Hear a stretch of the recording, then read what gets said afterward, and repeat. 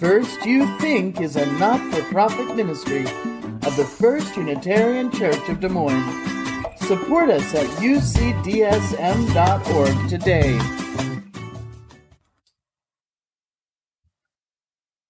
At the annual meeting of this church in 2021, the congregation selected Just Voices as a Faith in Action partner.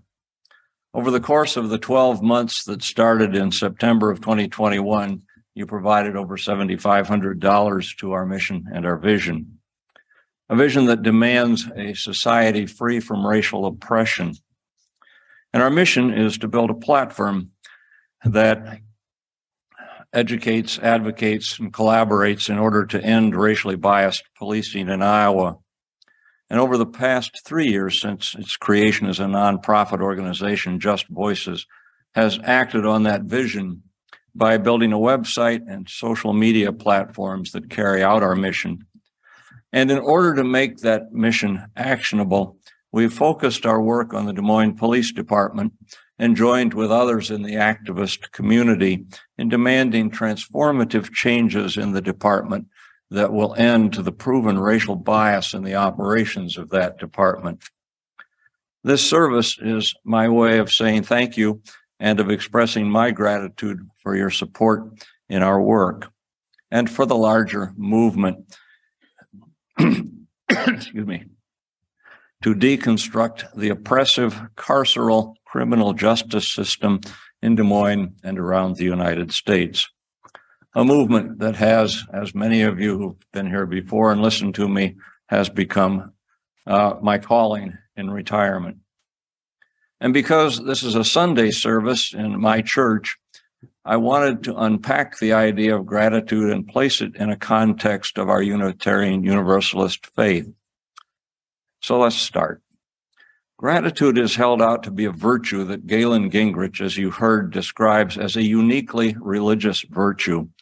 He frames it this way: unless our faith is a mere intellectual affectation, the defining element of our faith must be a daily practice of gratitude. Why gratitude? The discipline of gratitude reminds us of how utterly dependent we are on the people and the world around us for everything that matters. From this flows an ethic of gratitude that obligates us to create a future that justifies an increase in the sense of gratitude from the human family as a whole. The ethic of gratitude demands that we nurture the world that nurtures us in return. It is our duty to foster the kind of environment that we want to take in, and therefore become. The two forms, Gingrich says, that gratitude takes in our lives, a discipline and an ethic, are natural outcomes of the two elements of religious experience, awe and obligation. And the experience of obligation leads us to an ethic of gratitude. So, wow, what has this meant for me? Well, first off, I'm going to take a step back and let you know that I can think of it in this way. My parents both grew up on farms, one in Missouri, one in Iowa. I grew up in Cedar Rapids, Iowa, about 15 miles away from the farm that my mother had grown up on, and which she joyfully left at the age of 16. Thanksgiving was the major holiday for my extended family. It was the celebration of the harvest. My maternal grandparents, my aunts and uncles and cousins and spouses, you'll recall there were no partners back then, would gather at Grandma's house, and there would be tables full of good, hearty, fattening Iowa country food. No one left hungry unless they chose to do that. It was the annual celebration of the harvest of who we were, and everyone came. And more to the point, my memories of these gatherings all the way into adulthood are entirely positive. My extended farm family had a practice of gathering together as a family every year at harvest time. And this practice helped define who we were, who we are, and it helped shape who I am. It wasn't till many, many years later into adulthood that I learned about how many of the underlying internal conflicts there were within my family. I had two aunts who had played high school basketball against others, for heaven's sakes, and they still carried the emotional wounds from some of those games. I found out that my aunt, always from the time she was born and apparently was conscious of it, had conflicts with my mother, and my mother returned the favor.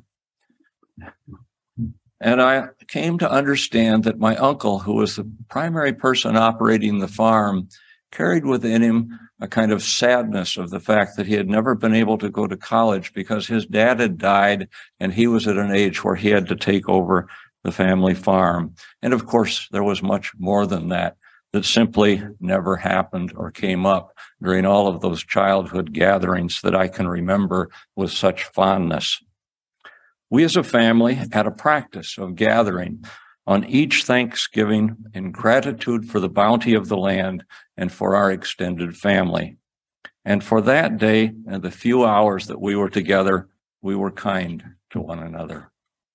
I am reminded of that tradition, this practice, and the disciplines that are related to it each Thanksgiving as my family, and now Ellen's, gather to spend a couple of days together each year.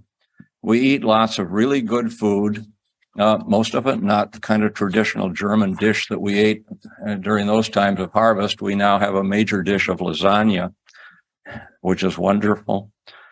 We eat lots of really good food. We catch up with each other and how lives are going, and we play games. It is a lifetime practice that brings me joy every year. I'm grateful for it every year. Reverend Gingrich goes on to describe awe as a part of the religious principle of gratitude in the following way.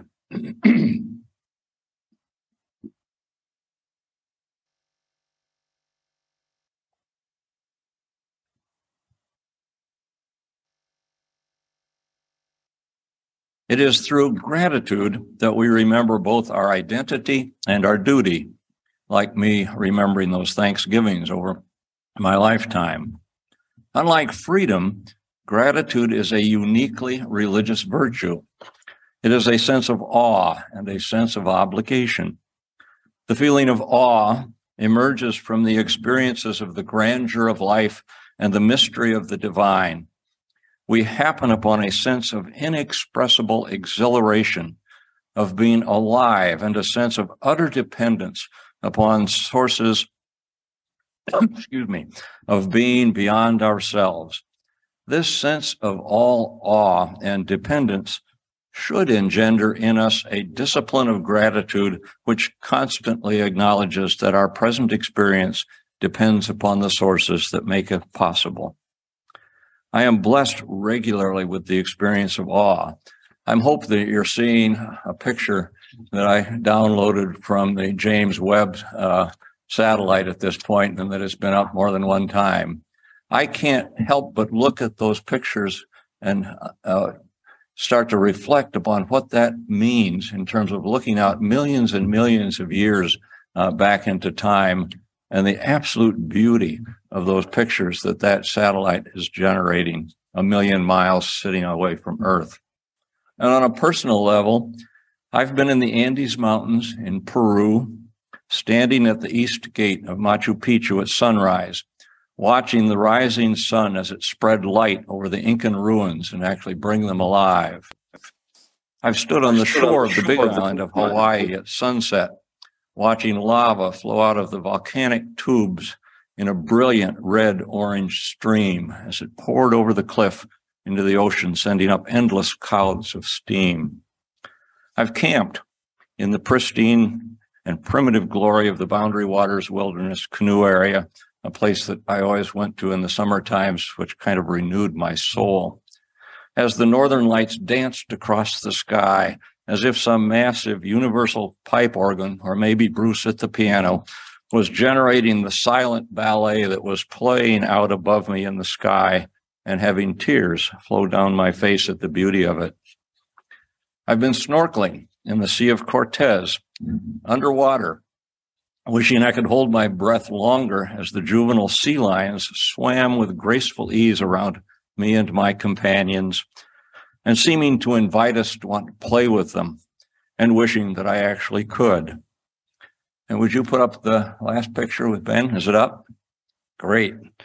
And this last summer, I sat on a big rock beside my grandson, Ben, looking out at a glacial lake, Moraine Lake in Canada, in the Canadian Rockies, a lake that is so stunningly beautiful in its turquoise color that it almost seems unreal.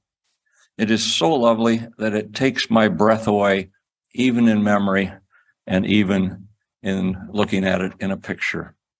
In other words, I experience the world that we live in ways that move me deeply and inspire awe and wonder, joy and gratitude.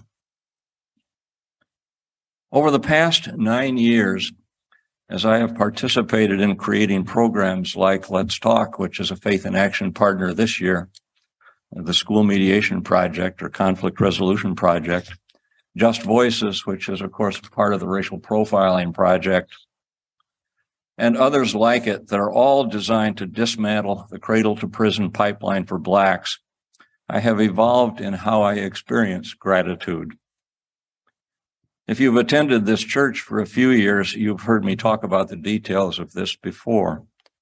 This evolution has come from a clear and growing understanding of the lived reality of the oppression endured by people of color in our country, flowing from our original sin of slavery, an oppression that has been supported and maintained brutally to this day by the dominant white power structure in our country.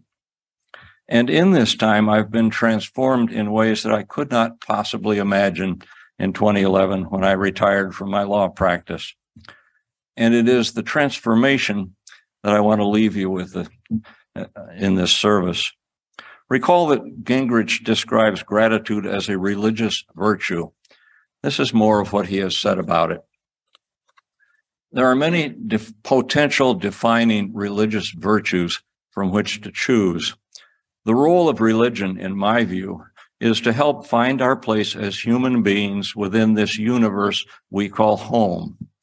You may remember that the word religion does not mean to liberate, to set free, but rather it means to bind together. Religion unites the meaning of our lives as human beings with the meaning that pervades the universe. Religion unites the spirit of humanity with the spirit that keeps the stars shining, the planets spinning, the flowers blooming in the springtime. Gingrich says, I believe that gratitude is the appropriate religious response to the nature of the universe. And I am touched by this and agree with it.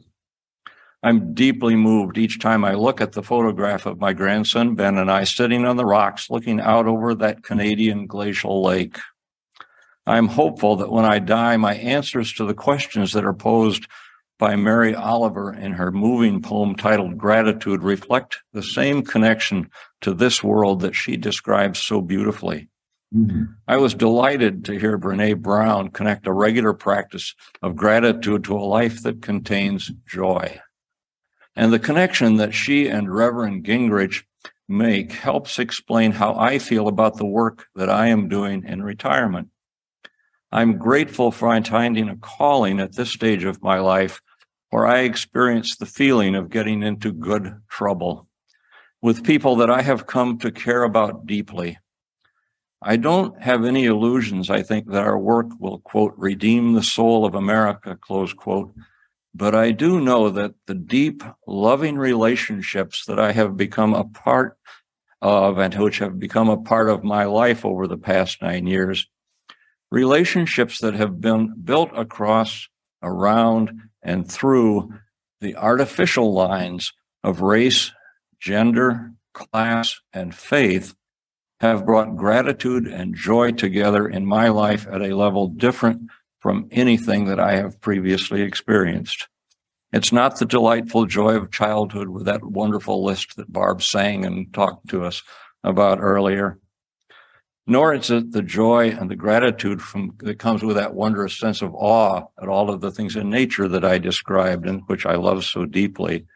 But it is a joy deep within that comes from the feeling of being a part of the work that John. It's okay. We almost made it through. It's not the delightful joy of childhood, as I said, but it's a joy that is deep within, that comes from the feeling of being part of the work that John Lewis calls us to when he told us all to speak up, speak out, get in the way, get in good trouble, necessary trouble, and help redeem the soul of America. For all this and your help in staying on this path, I am grateful.